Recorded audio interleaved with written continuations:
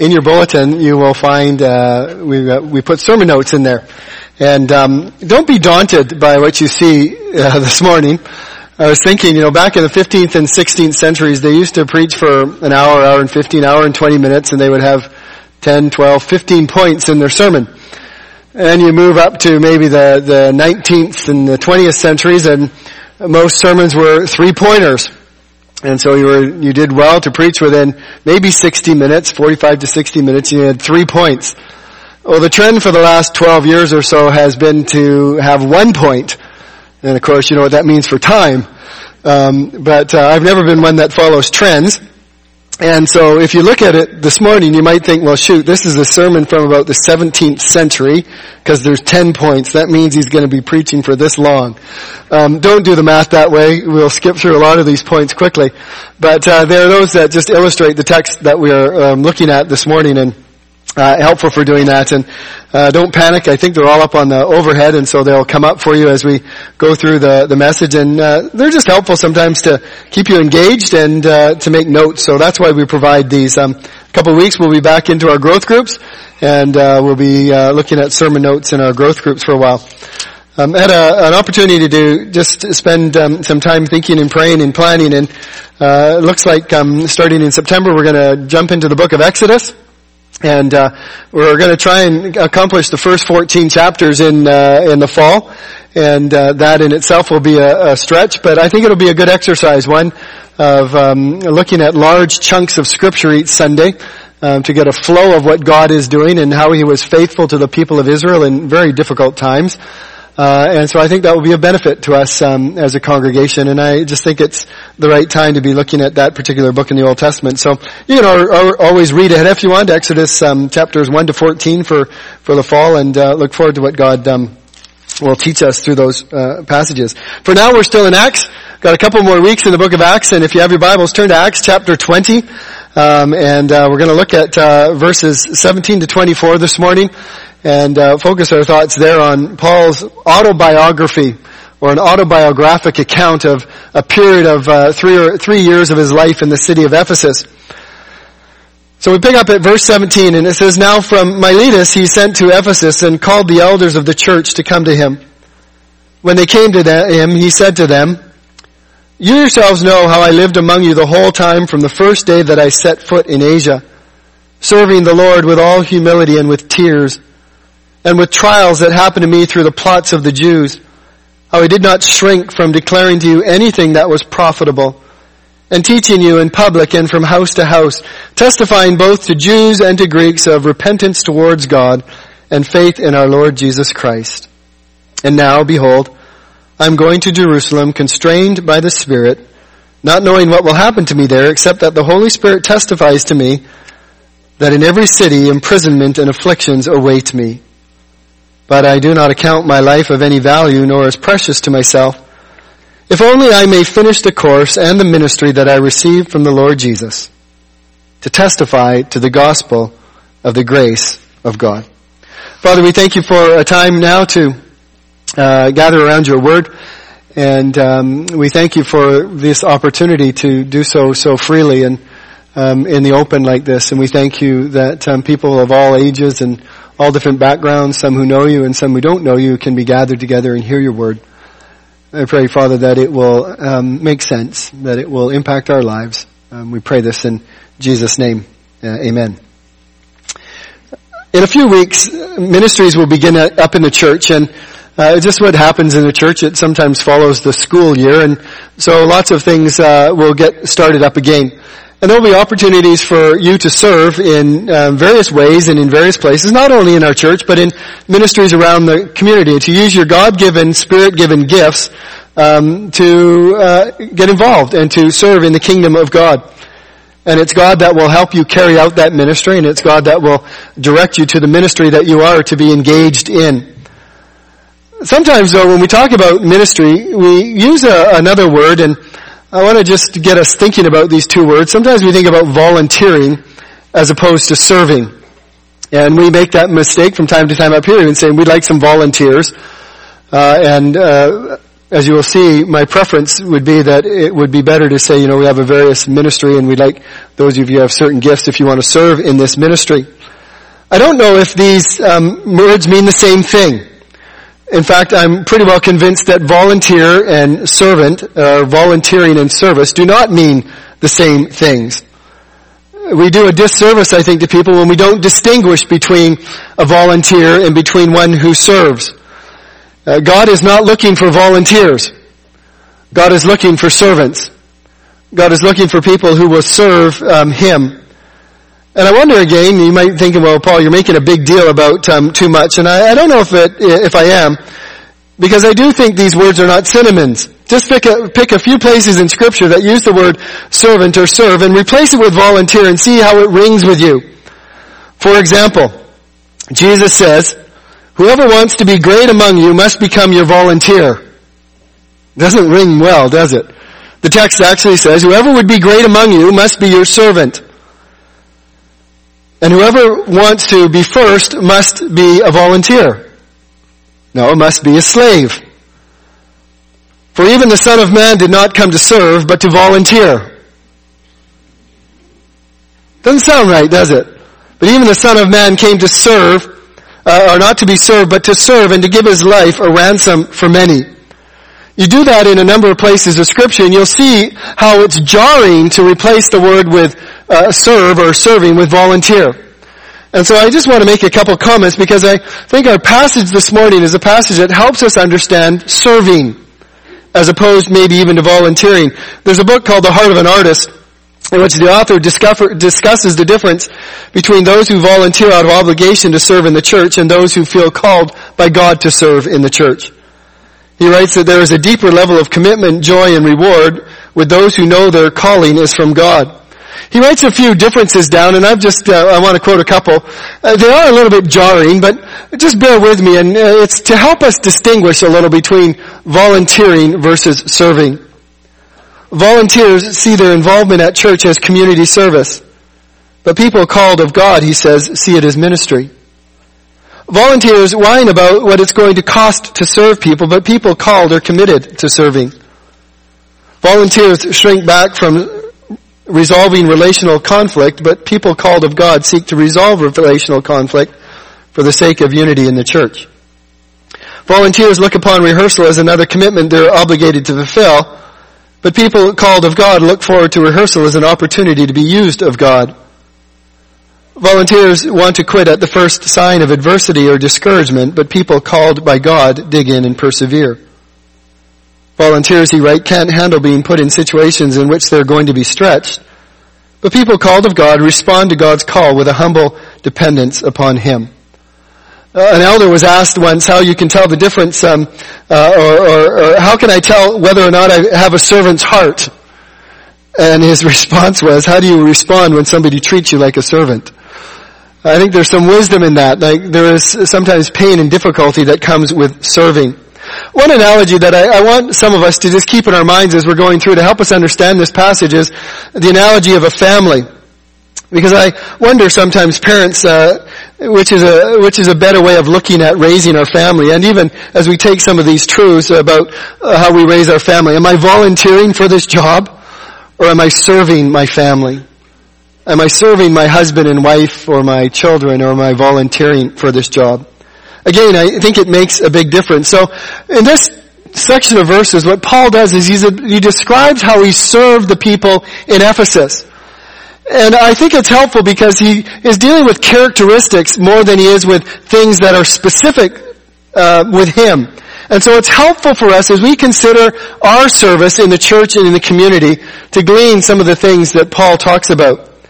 The first thing that we realize is that after he's gathered the elders together, which would have taken 3 to 4 days to bring them down from Ephesus to Miletus, the first thing that he begins is he drives home the single driving force in his life. And in fact, it bookends the passage that we're looking at this morning. And the single driving priority with Paul is that he was a good slave.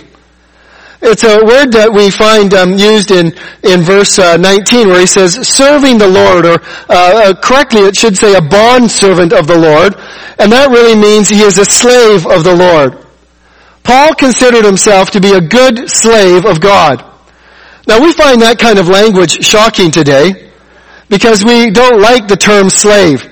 We don't like what's implied by understanding I am a slave of someone or something else.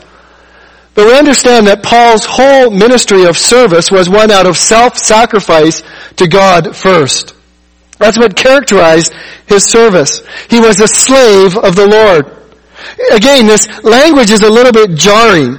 We've banished this word slave from our vocabularies. We don't really like it. We don't really like what it implies. And we say, I don't want to be a slave to anyone else or before anything else. But Paul was a bondservant or a slave of the Lord. It describes a certain type of relationship that he had with God. It describes a type of relationship, though, from which many of us recoil. We don't like the thought of being somebody else's slave. We don't like the thought of I am here to serve somebody else. It reflects a truth, though, that we are not our own. It reflects a truth that we are bought and we are owned by somebody else. We are owned by God. We serve God. It reminds us of the truth that He is our Lord and Master by virtue of the fact that He is our Creator and He is the sovereign Lord over all He has made. And I think sometimes amongst us as Christians, we have lost the balance between I am a son and daughter of God, which is a beautiful thing. It's a beautiful biblical truth of all that we inherit and all that we gain as sons and daughters of God. But we've sort of relegated or pushed aside the notion that I'm also a slave of God. And when we are a slave of God, it implies at least a couple of things. One, it implies an exclusive relationship. You can only be owned by one thing. You can only belong to one person. And we are owned by God. Jesus says no one can serve two masters, for either he will hate the one and love the other. He will be devoted to one and despise the other. You cannot serve God and money. There's an exclusivity that's implied by this notion I am a slave of God. I am His and His alone, and I only do what He asks me to do. Secondly, implied in this relationship is a response of obedience. That it's not up to me to question, it's not up to me to argue, it's simply up to me to obey. God tells me what to do. I am His slave. That's what slaves do. They don't question, they don't balk, they do what they are told to do. And so our loyalty as servants is first and foremost to God. He is the one who we are serving before we serve anybody else. We belong to Him. Anyone or anything else is a distant second. And you'll notice in your life that the things that you serve eventually become your masters. It's just true about life. You can tell what controls you by the things that you devote your time to. So if you serve money, eventually money will become your master. If you serve alcohol, eventually alcohol will become your master. If you serve your job, eventually your job will become your master. Well, the same is true. If you serve God, by implication, God will eventually become your master. And so Paul recognizes right off the top that he is first and foremost, above anything else, a bondservant of the Lord. And I think that is the starting point for all of us as we serve God in ministry here in the church or out in the community or around the world. That first and foremost, we are owned and we serve and we're obedient to God. The second thing, though, Paul begins to describe what this commitment looks like then as it works itself out in service amongst people. The first is simply in verse 18, where we realize there that Paul says to them, he says, you yourselves know, it was experiential knowledge, they watched him. You yourselves know how I lived among you the whole time from the first day that I set foot in Asia. Paul was all in. Sometimes we have a phrase in sports and we might say he left nothing on the sidelines. When Paul embraced service to the Ephesians, they got all of him, all of the time, from the start to the end. He says, you yourselves know how I lived among you for the whole time. Other translations give different nuances, but the point is that Paul dedicated himself to them. And so in that reality, there is a difference between serving and volunteering. In serving, you give yourself. In volunteering, you give your time. In serving, you commit to another's agenda. In volunteering, you commit to your own agenda. Paul here embraced fully the people of God. And sometimes we talk about having done something even though our heart wasn't in it. This was not true about Paul. As he served and as he engaged with the Ephesian people, he was all in. Relationships matter. His commitment to them led him to be all in. And so as we think of areas in which we might serve this coming fall, I hope it's with this kind of view that you get all of me. That what I commit to, I will commit with all of me. The second thing that I see in here is something of the character of service. And this is rather jarring as well, particularly in our culture. He says, I served among you with all humility. Serve the Lord with all humility. I think that's still one of the greatest needs that we have amongst the people of God as they serve one another. It's humility. We're living in similar times as Paul when humility is looked on with disdain. We don't see humility as a virtue. We see really it as a weakness. It is often seen to be rooted in relational disaster rather than relational success. Yet this is what we are called to do. Serve with all humility. Peter describes it this way. He says, clothe yourselves with humility. Now we all got dressed this morning and we put on clothes and you can see how we're dressed and it sort of says something about us. The way we dress. It's just a statement. Well, when we get up to serve, we are to put on clothes of humility. It's seen in our attitude, it's seen in our behavior, it's seen in the way that we talk, it's seen in the way to respond to those who we are called to serve. Paul writes that humility is a way of thinking and behaving. He says, make me truly happy by agreeing wholeheartedly with each other, making one another, loving one another, and working together with one mind and one purpose. Don't be selfish. Don't try to impress others. Be humble, thinking of others as better than yourselves. Don't look out only for your own interest, but take an interest in others too. That really is a description of humility. A description is not of seeing others as better than yourselves, of not looking out only for your own interests, but also for the interests of others. Jesus modeled humility when he gathered his disciples around him and nobody had washed their dirty feet, which was the worst job that a servant could do. And what did Jesus do? He wrapped a towel around him, he got a bowl of water, and he went and he washed all of their feet. He demonstrated humility. Jesus demonstrated humility when he came to this earth. It says that he didn't think equality with God something to be grasped. He set aside who he was. He set aside his priorities. He set aside his name. He set aside his reputation as God. And he says, I will become a servant, even obedient to the point of death. And so Jesus demonstrates to us what service is like. It is serving. And so when we get involved in serving this year, one of the things that we ought to do is think, okay, I am here to serve in this ministry, or to serve my neighbor, or to serve this particular group. And it doesn't mean that we don't have ideas and we don't have things to contribute. We do. But it's the way in which we say them. It's the way in which when our ideas are rejected, we keep serving. And so Paul says that he served with all humility. He also says that his service was with great compassion. I love this. He says not only with all humility, but with tears. I don't know, I think I seem to be getting more teary as I get older. I was reading a particular book, which I'll mention a little bit more about in a minute, on a plane. And every 10-15 minutes, I just had tears running down my cheeks.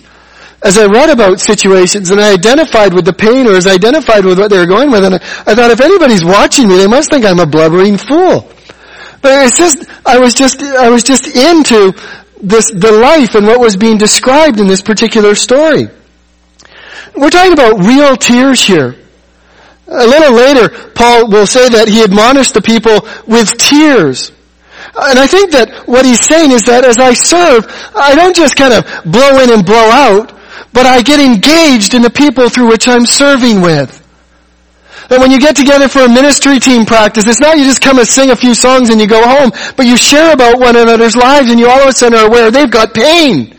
They've got real pain. Or they've got loved ones that don't know Christ, and it causes you to well up with tears because you know that if they don't find Christ, they face a certain eternity separated from God. And so our service isn't uncompassionate, rather it's full of empathy and compassion for those whom which we are serving. And so I appreciate this about Paul, that he's able to say, listen, I'm just not some cold lump of flesh that gets involved. There's a real me inside. And I engage and hurt with the people that I am serving. Jesus says in Hebrews that, or it's recorded that Jesus offered prayers up to the fathers with loud cries and tears. I think when you go home from serving, you might go home at the end of the night, you've got people on your mind, and you go home and you just start praying for them. You pray through the night, or you wake up in the morning and you pray, and there might be the odd tear that comes to mind just because you're aware of their pain and their anguish. And so our service is to be a compassionate service. It's also service in the midst of conflict. Paul says to them in verse 19 there, he says that, and with trials that happened to me through the plots of the Jews. We have kept track of some of the trials that Paul went through.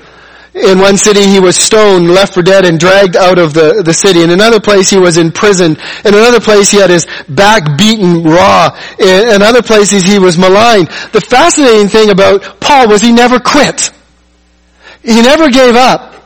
He never said, enough of this, I'm going to just go to somewhere and I'm going to have nothing to do with serving God anymore. I just need to relax. It's my turn to rest. Rather, he kept serving in the midst of trials and difficulty. I think many of you who have served, you know that. You might be 2 weeks into serving, 3 weeks into serving, and all of a sudden something happens in your home, maybe to one of your kids, or maybe in your marriage, or maybe you lose your job, or you just face trials. That's just stuff of life. Well, loved ones, that's not the reason to pull out of serving. That's the time when you say, God, I've made this commitment. I want to keep serving through this. And there becomes a humanity to your serving. There becomes a softness to your serving. It becomes an understanding as you serve through pain and difficulty and trial that you don't get if you just quit at the first time of difficulty. The book that I was reading on the plane, it was recommended to me, and the individual told me that you won't be able to put this book down, and very few books are like that with me, but this was one of those books. He remembered he told it to me, and I found it in the airport, and so I bought it, and I didn't stop until I finished reading the book. It's a book, it's just in an area that I love reading, but it's called Fearless. And it's a book about a Navy SEAL, Adam Brown. And it describes, it's an amazingly well-written book about his life and his trials and his hardships as a young boy and as a young man. And then as he got into the Navy, and then as he entered the SEAL program, and as he progressed through the SEAL program, just the number of obstacles he faced. And he never quit. He never gave up. In one instance, he was driving in a convoy, and they were swerved off the road, and he was hanging onto the car, and he rolled over, and it severed all of his fingers. They reattached them all, and he learned to shoot with his other hand.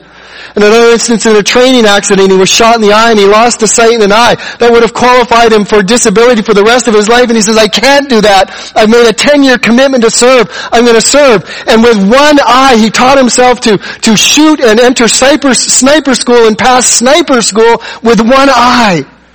Because he was dedicated to serving the American people. He was dedicated to the cause of those people. There was no such thing in him in quitting when he found himself up against a severe test. And so we find that, loved ones, as we serve. You can be sure that if you commit to serving in a ministry this fall, that at some point in that ministry, some trial, some testing is going to come your way. Work through it. Don't give up. Don't withdraw. Don't quit. Allow God to use that pain and that difficulty to enable you to serve with greater effectiveness. The next thing that we see here in Acts chapter 20, verse 20, he says there, how he did not shrink back from declaring to you anything that was profitable. Anything that would help, anything that would be advantageous, anything that would benefit them, he talked to them about. He didn't shy away from the tough topics. He didn't shy away from the tough people. He didn't shy away from the tough issues. He engaged them. He embraced them because he knew by working through issues with people, by working through tough issues, by working through all issues, that they would profit and benefit from that. There was no secret society with Paul. He didn't hold back the difficult things or share only certain things with a certain group of people. Later he would write to Timothy and he would use a different word, but it's the same sort of idea that's there. He says, all scripture is breathed out by God, and it's profitable for teaching, for reproof, for correction, for training in righteousness, that the man of God and the man or the woman of God may be equipped fully for every good work. Again, I think we find this in families, that those families that I think are the strongest and those families that serve their families the best are those that will not shy away from the tough truths with their kids. I was again reading a book. I didn't read the whole book. I skimmed it. I've got it on my list of books to order. But it's a book written by one of my favorite living theologians, Bruce Ware. He has just this ability to take theological truths and make them understandable. But he's written a book called Big Truths for Young Hearts. And it's a truth about how you take the full scope of theology and you teach it to your children. And it's a book that's not just theoretical, it's a book that comes out of his own teaching with his girls, and his two girls wrote the foreword to the book. How when they were 4 and 6 years old, their dad used to teach these things to them as they were driving, as they were walking, as they would go on holidays, that they would teach these truths to them when they sat around the table. It's a brilliant book, and in fact, if you know theology, you know that there are lots of things in theology that are tough. Where do I go when I die, Mommy? Where does God come from, Daddy? Why are some people so evil? Questions that continue to bog our mind. You don't do your children any favor by avoiding those questions. Rather, we teach whatever is profitable to them. And so when you serve, when you get engaged in the ministry here in the church or elsewhere, don't run from problems. Don't run from difficult questions. Embrace them. And do whatever might be profitable in that situation. Luke specifically mentions two things that Paul embraced, or that as he was amongst them. One, he embraced repentance towards God and faith towards Jesus Christ. Two truths which really summarize all of Christian doctrine in many ways. Repentance towards God and faith in Jesus Christ. Two sides of the same coin. Repentance towards God, a beautiful theme in Scripture about how God comes seeking us. He's a sinner seeking God.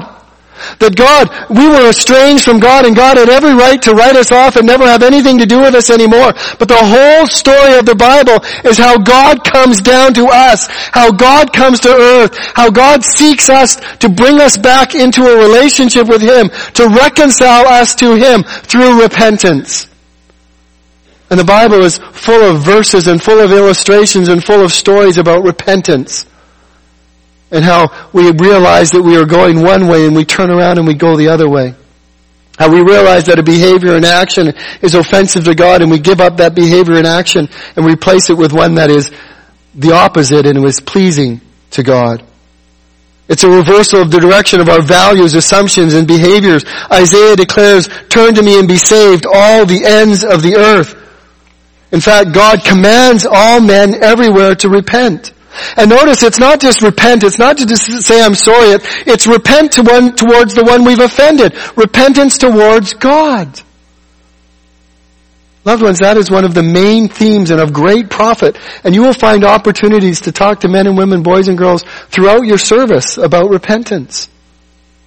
And then he says not only is it repentance towards God, but it's faith in the Lord Jesus. Because how do we get back to God? Through Jesus Christ. And so one of the most profitable things you can ever share with somebody in your service is how through their repentance, by putting their faith and trust in Jesus Christ, they find their way back to God. Faith really means to put your full weight on Jesus Christ. Means to put the full weight of your conviction upon Jesus Christ. It's to say, I believe in Christ and Christ alone for my salvation. And so this is the essence of what Paul preached amongst them.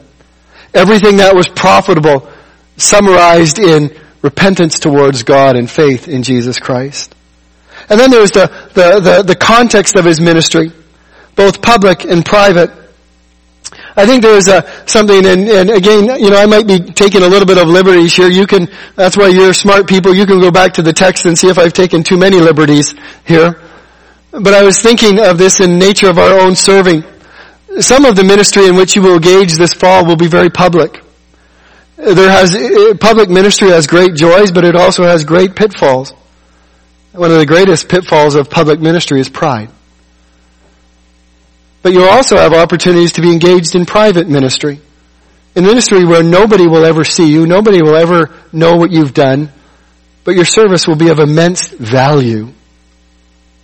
But there's pitfalls there, and one of them is worm theology. Nobody ever sees me. Nobody ever knows. Nobody ever thanks me. But that's the nature of serving God. Sometimes our service is public and sometimes it's private. I think of this as parenting. One of the verses that guided and directed us in our home was Deuteronomy chapter 6 verse 4 to 9. Listen, O Israel, the Lord our God, the Lord is one. You must love the Lord your God with all your heart, with all your soul, and with all your strength. And you must commit yourselves wholeheartedly to these commands that I'm giving you today. Repeat them again and again to your children. Talk about them when you're at home. That's private ministry. When you're on the road, that's public ministry. When you're going to bed and when you're getting up, that's private ministry. Tie them on your hands. Wear them on your foreheads. Write them on the doorposts of your house. Put them on your gates. That's public ministry. That declares that as a family, we love and serve God. And as Paul went about ministry in Ephesus, he took advantage of every opportunity to serve. Sometimes in the synagogue, sometimes in the hall of Tyrannus, sometimes in home, house to house he said he went. He didn't care where. He served publicly, he served privately. Loved ones, as you think of ways in which to get involved this fall, don't worry about whether it's public or private. Just serve God. It's comprehensive. Now, both Jews and Greeks, I just say this here. Just, your service, don't restrict it. Look for ways to serve both the people of God and those who don't yet know God. Look at how God can use you to expand His kingdom both in the church and out in the world. Our service should be comprehensive. Sometimes we get so narrow and we think, well, I can only serve in the church, or I only want to serve in the church. It's safe to serve in the church. We need your service, but so does the world. And so serve them well. It's constraining impulse. We've talked about this a number of times, and I don't want to go over too much ground here. But Paul simply says there in verse 23, I think it is, and now I am going to Jerusalem constrained by the Spirit. I love that. Paul's life was guided by the Spirit of God. He lived under the influence of the Holy Spirit. If you're not sure of where you might serve or how you might use your gifts that the Spirit of God has given you, pray. Say, Spirit of God, would you guide me? Spirit of God, would you lead me? Spirit of God, I don't really know what I should do. There's lots of opportunities, but what would you have me do? How would you have me serve? Loved ones, you will find the Spirit of God will guide you. It's a beautiful thing when you serve under the guidance of the Spirit of God, because there's a great confidence that you get. There's a great assurance that as you serve, you are doing what God has called you to do. And even though you might not think you have the strength, you might not think you have the abilities, you might not think you have the talents, God will give you those abilities and the strength and the help that you need. So as we serve under the power and the leading and the guiding of the Holy Spirit. And lastly, see, I told you we'd get through the 10 points in a short amount of time. Lastly, we come full circle. And I so appreciate this in the end of the day. It's the priority revisited. His priority was to be a servant of God. Why? So that he could declare the gospel of the grace of God. He says there, I do not count my life of any value, nor as precious to myself. Why? And we say to her, well, that sounds pretty dumb, Paul. You ought to look after yourself, and you ought to... No, that's what a slave does. That's what drives a servant. It's not about him, it's about his master. Paul's not saying, I'm going to drive myself to the grave here. He's not saying I'm going to be unwise with my body and with my time. Although some people have served that way. I think it's Robert Murray McShane who made a commitment. He says, I'm going to burn out for Jesus. And at 28 years old, he died. But he left an incredible legacy of service to God. But again, I'm not saying that should be what God calls us to, but I am saying that I think Paul's lesson here to us is that it's about self-sacrifice. It's about denying ourselves and serving God. And as he says, I don't count my life of any value. Why? Because my life is bound up with the life of Christ. And what matters is that God be glorified and that God's kingdom be promoted. He says, if only I may finish my course in the ministry that I received of the Lord Jesus to testify to the gospel of grace. Two familiar metaphors to us. One is the metaphor of the athlete finishing a race. Many of us here were involved in athletics at school. Some of us at higher levels than others. And we know that part of the reality of competing in anything was finishing. You didn't train your butt off so that you could quit halfway through the race or leave the hockey game in the middle of the first period and say, well, I've done my bit, I'm out of here. No, the goal was to finish the race. If you were in a 100-yard dash, the goal was to get over the finish line. That's why we run. That's why we participate in sports. How silly it would be if you bought season's tickets to the Vancouver Canucks. Not just for that reason, but it would be silly if you bought season's tickets to the Vancouver Canucks, and then every home game you went to, randomly the team just decided at any point in that 60 minutes they would quit and go home. Well, sometimes they did do that. But you think, well, this is kind of stupid. It makes no sense to have a hockey team that you say is going to play 60 minutes and after 31 minutes they walk off the ice and, well, I've done my bit, I'm out of here. No, you compete to finish the game. And in a sort of using that's a terrible analogy, but that's what we do when we serve. We finish our commitment. If you commit to serve for an evening, be there for the night. If you commit to serve for 3 weeks, finish the 3 weeks. If you commit to serve for a year, finish the year. Finish what you commit to do. The second analogy that he uses here is he says, I don't want to come up short. And I love this because Paul, in the end of the day, his service came back to his debt that he owed to God. And if any one of us here is a Christian, we owe an incredible debt to God. And he says that I may finish what I've done. I don't want to come up short so that I can testify to the gospel of God's grace. Do you know that we will never complete that? There will never, unless you can talk to every person that is alive today, there will always be somebody else to testify about what God has done for you in Christ Jesus. This is part of what drove Paul. He wanted people to know about the grace of God through Jesus Christ. It had profoundly impacted him. In his letter to Timothy, he says, I thank him who has given me strength, Christ Jesus our Lord, because he judged me faithful, appointing me to his service. Though formerly I was a blasphemer, persecuted, an insolent opponent. Paul could never get past the fact of who he was and what God had done for him. He couldn't come to grips with grace. He experienced it, he understood it, he taught it, he explained it, but experientially in his heart, he could never get over the fact that God's grace had erased his past. And I think that should be the same for all of us. It doesn't mean that we live in the past. It doesn't mean that we dwell in the past, but there should be this constant glowing reminder of who we were, but what we are now in Christ because of the grace of God. And out of that awareness, we serve God with all that we have to our dying breath. And he goes on and he continues to say that the grace of our Lord overflowed for me with the faith and the love that are in Christ Jesus. The saying is trustworthy and deserving of full acceptance that Christ Jesus came into the world to save sinners, of whom I am the foremost. I know it's not good to sit around a dinner table and brag about who's the worst sinner. That's got its dangers. That's not what Paul is doing here. He's not glorying in his sin. He's grieving over his sin. And he's saying, man, you don't know how I hurt people. You don't know how I hurt my body. You don't know how I hurt the kingdom of God. Oh, but the grace of God erased all of that. The grace of God forgave all of that. And if I was the worst of sinners, then the grace of God can help you.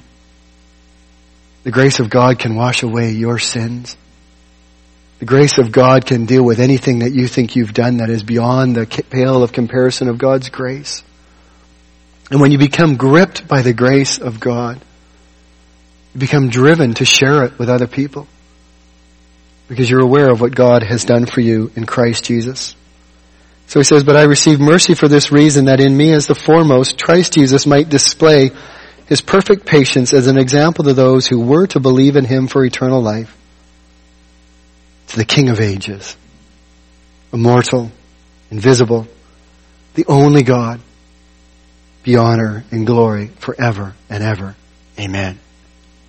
All that mattered to God, or to Paul in his service, was that God be glorified.